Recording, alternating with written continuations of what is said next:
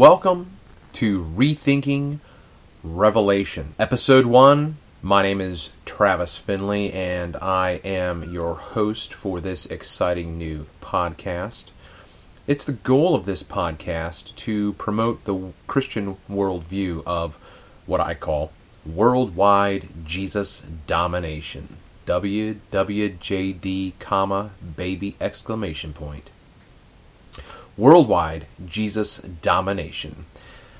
Psalm 2, that's in the Bible, in case you didn't know. Psalm 2, the second psalm of the book of Psalms. Psalm 2 declares, "Why do the nations rage and the peoples plot in vain? The kings of the earth set themselves, and the rulers take counsel together against Yahweh and against his anointed, saying, Let us burst their bonds apart and cast away their cords from us. He who sits in the heavens laughs. Yahweh holds them in derision. Then he will speak to them in his wrath and terrify them in his fury, saying, As for me, I have set my king on Zion, my holy hill. I will tell of the decree. The Master said to me, You are my son. Today I have begotten you. Ask of me, and I will make the nations your heritage and the ends of the earth your possession. You shall break them with a rod of iron and dash them to pieces like a potter's vessel. Now therefore, O kings, be wise. Be warned, O rulers of the earth. Serve Yahweh with fear and rejoice with trembling. Kiss the Son, lest he be angry and you perish in the way, for his wrath is quickly kindled. Blessed are all who take refuge in him." This psalm is fulfilled in the person and work of the anointed Messiah, Jesus of Nazareth. His life, death, and resurrection all establish and procure his adjudication as ruling and reigning king of the nations. In his departing words to his followers, he charged them with the proclamation of his worldwide dominion when he said, All authority in heaven and on earth has been given to me. Therefore go and make disciples of all nations, baptizing them in the name of the Father and of the Son and of the Holy Spirit, teaching them to obey everything I have commanded you. And surely I am with you always, even to the end of the age. Making disciples is converting the nations. Converting the nations entails the individual person, but also assumes a national effect. Christianity is to be the life-giving influence in all the world, heaven on earth. This podcast will promote a biblical way of life and submission to the Word of God contained in the Scriptures of the Old and New Testaments. I welcome your engagement and your questions and your challenges, and of course your subscribing, giving some good positive feedback. So what is Rethinking Revelation? Well, it's a bit of a double entendre. It's a bit of an ambiguous title for a podcast because we are going to be dealing with the book of Revelation, and we are also going to be discussing all of God's Word as revelation. And we're going to unpack a lot of this stuff along the way, but basically that's the idea. We are rethinking God's Word and finding out its relevance for us today. This is the first episode, and so it's going to be a bit of an introduction as to the way I think and the way I'm going to approach things, and where I'm going to pull in some friends of mine along the way when they have time to participate, so just keep your ears out for that. If I told you I could help you read the Bible more biblically, would you think that arrogant of me? You might if you thought that reading the Bible was just a simple, straightforward endeavor. If you were reading the Bible, how would you know you were reading it correctly or incorrectly? Does that seem like an odd question? It might if the Bible were like other books, but it's not. One of the features that scholars say differentiates the Bible from other early writings is its use of specifics when recording dates, times, and years. Why is that significant? It speaks to the actual concern for time and history rather than the myths and the timeless truths, and in that sense, the Bible is not like other books. While the Bible is concerned with reality and history, its authors also write cryptically, or more precisely, proverbially. What this means is it takes a bit of thinking and rethinking and more rethinking to understand not only what the author is writing, but what he means by what he writes. In fact, very often reading the Bible depends not only on what the author says, but what he doesn't say, or by what he doesn't say and what he does say. This way of reading I like to call reading between the lines.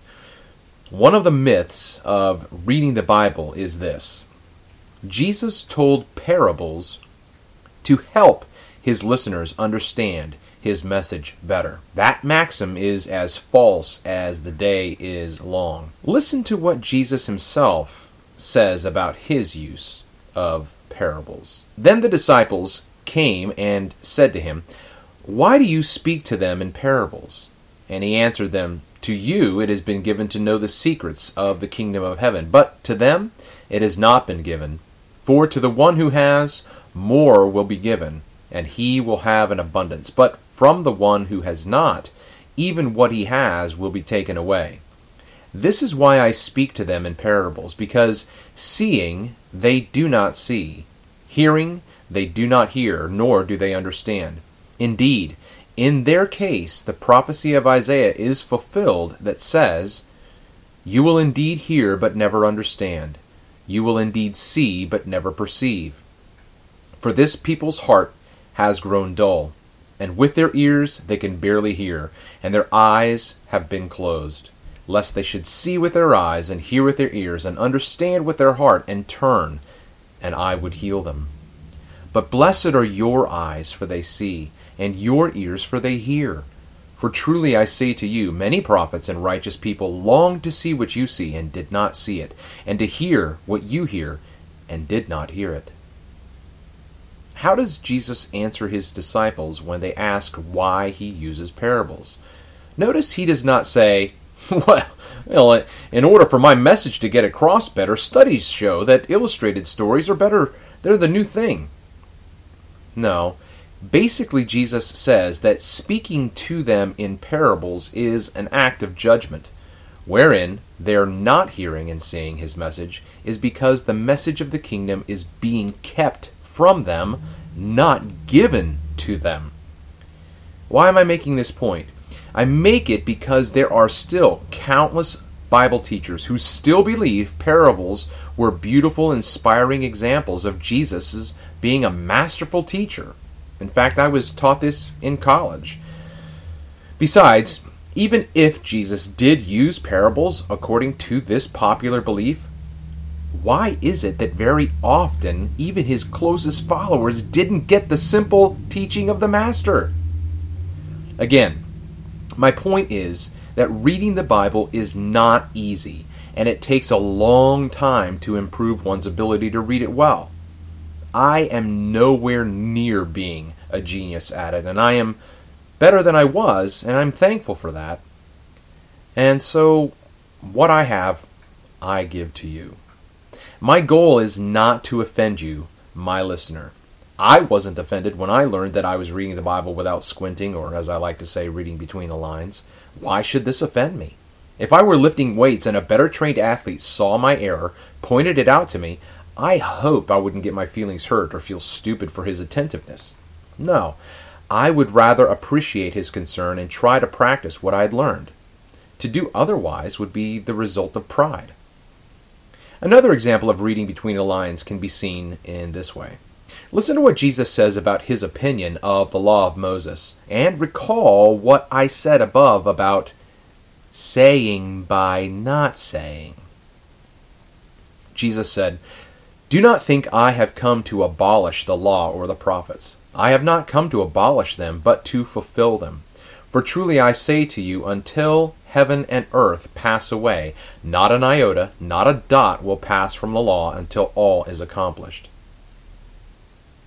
How would you answer this question?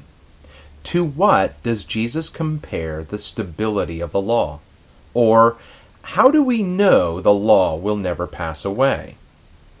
More than likely, the answer might be, well, Jesus said the law would last as long as heaven and earth would. Or, Jesus said the law would last until heaven and earth passed away. So, since heaven and earth are still here, so is the law. But what if I put this answer of Jesus into a modern turn of phrase? What if Jesus would have answered it like this? Truly I say to you, until the stars and the stripes fall away, not an iota, not a dot will pass from the law until all is accomplished. Now, what do you know of the stars and stripes? They are the emblems of our nation's flag. So, how am I using this symbol? Does the term stars and stripes symbolically stand for something? Yes. Yes, it does. It's the same with Jesus' words. Imagine again that Jesus says, well, I say to you, truly, until the iron curtain passes away. Not an iota, not a dot will pass away from the law until all is accomplished. You see, figures of speech and symbols have meaning. Well, had Jesus said something like this, we would understand exactly what he meant. The law would last as long as the United States stood as a nation. The law would last as long as the Iron Curtain didn't fall. This is no less than what he is doing in Matthew chapter 5. Jesus is not saying that since the physical, the biological heavens and earth are still standing, the law is too. No. Jesus here is speaking a word of judgment against Israel and her temple.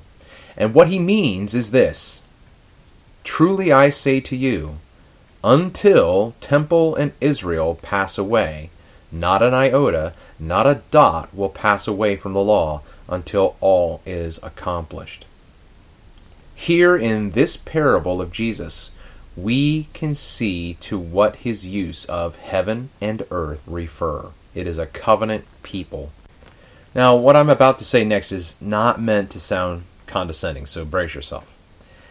If you know enough of your Bible, bells and whistles ought to be going off because your mind is starting to go to other places where this way of reading between the lines happens.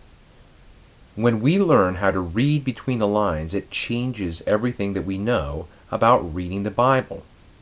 Reading between the lines happens whether or not we know it, whether or not we like it. So we need to just accept the fact and learn how to squint better. I simply want to help all of us get better at reading the Bible for the first time again. And if it works on you like it has on me, you'll read more and more with your eyes squinted.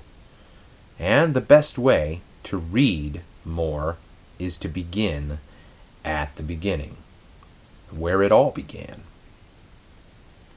So this is Travis Finley again with Rethinking Revelation, and this is the first episode of this podcast. I do hope that it will be a benefit to you. I hope that you will take advantage of subscribing and giving some good reviews on iTunes so that this can climb the charts and reach more people. So until next time, this is Travis Finley with Rethinking Revelation. Wait. Before I go, I forgot to give a shout out to my friend Shane Langford, who graciously let me use the intro and exit music from his group's song Angel's Desire. His group is called Orphan Project, and you can find them on Amazon for your listening pleasure. So, thanks again. Sorry, Shane, I almost forgot about you, but there's your plug, buddy.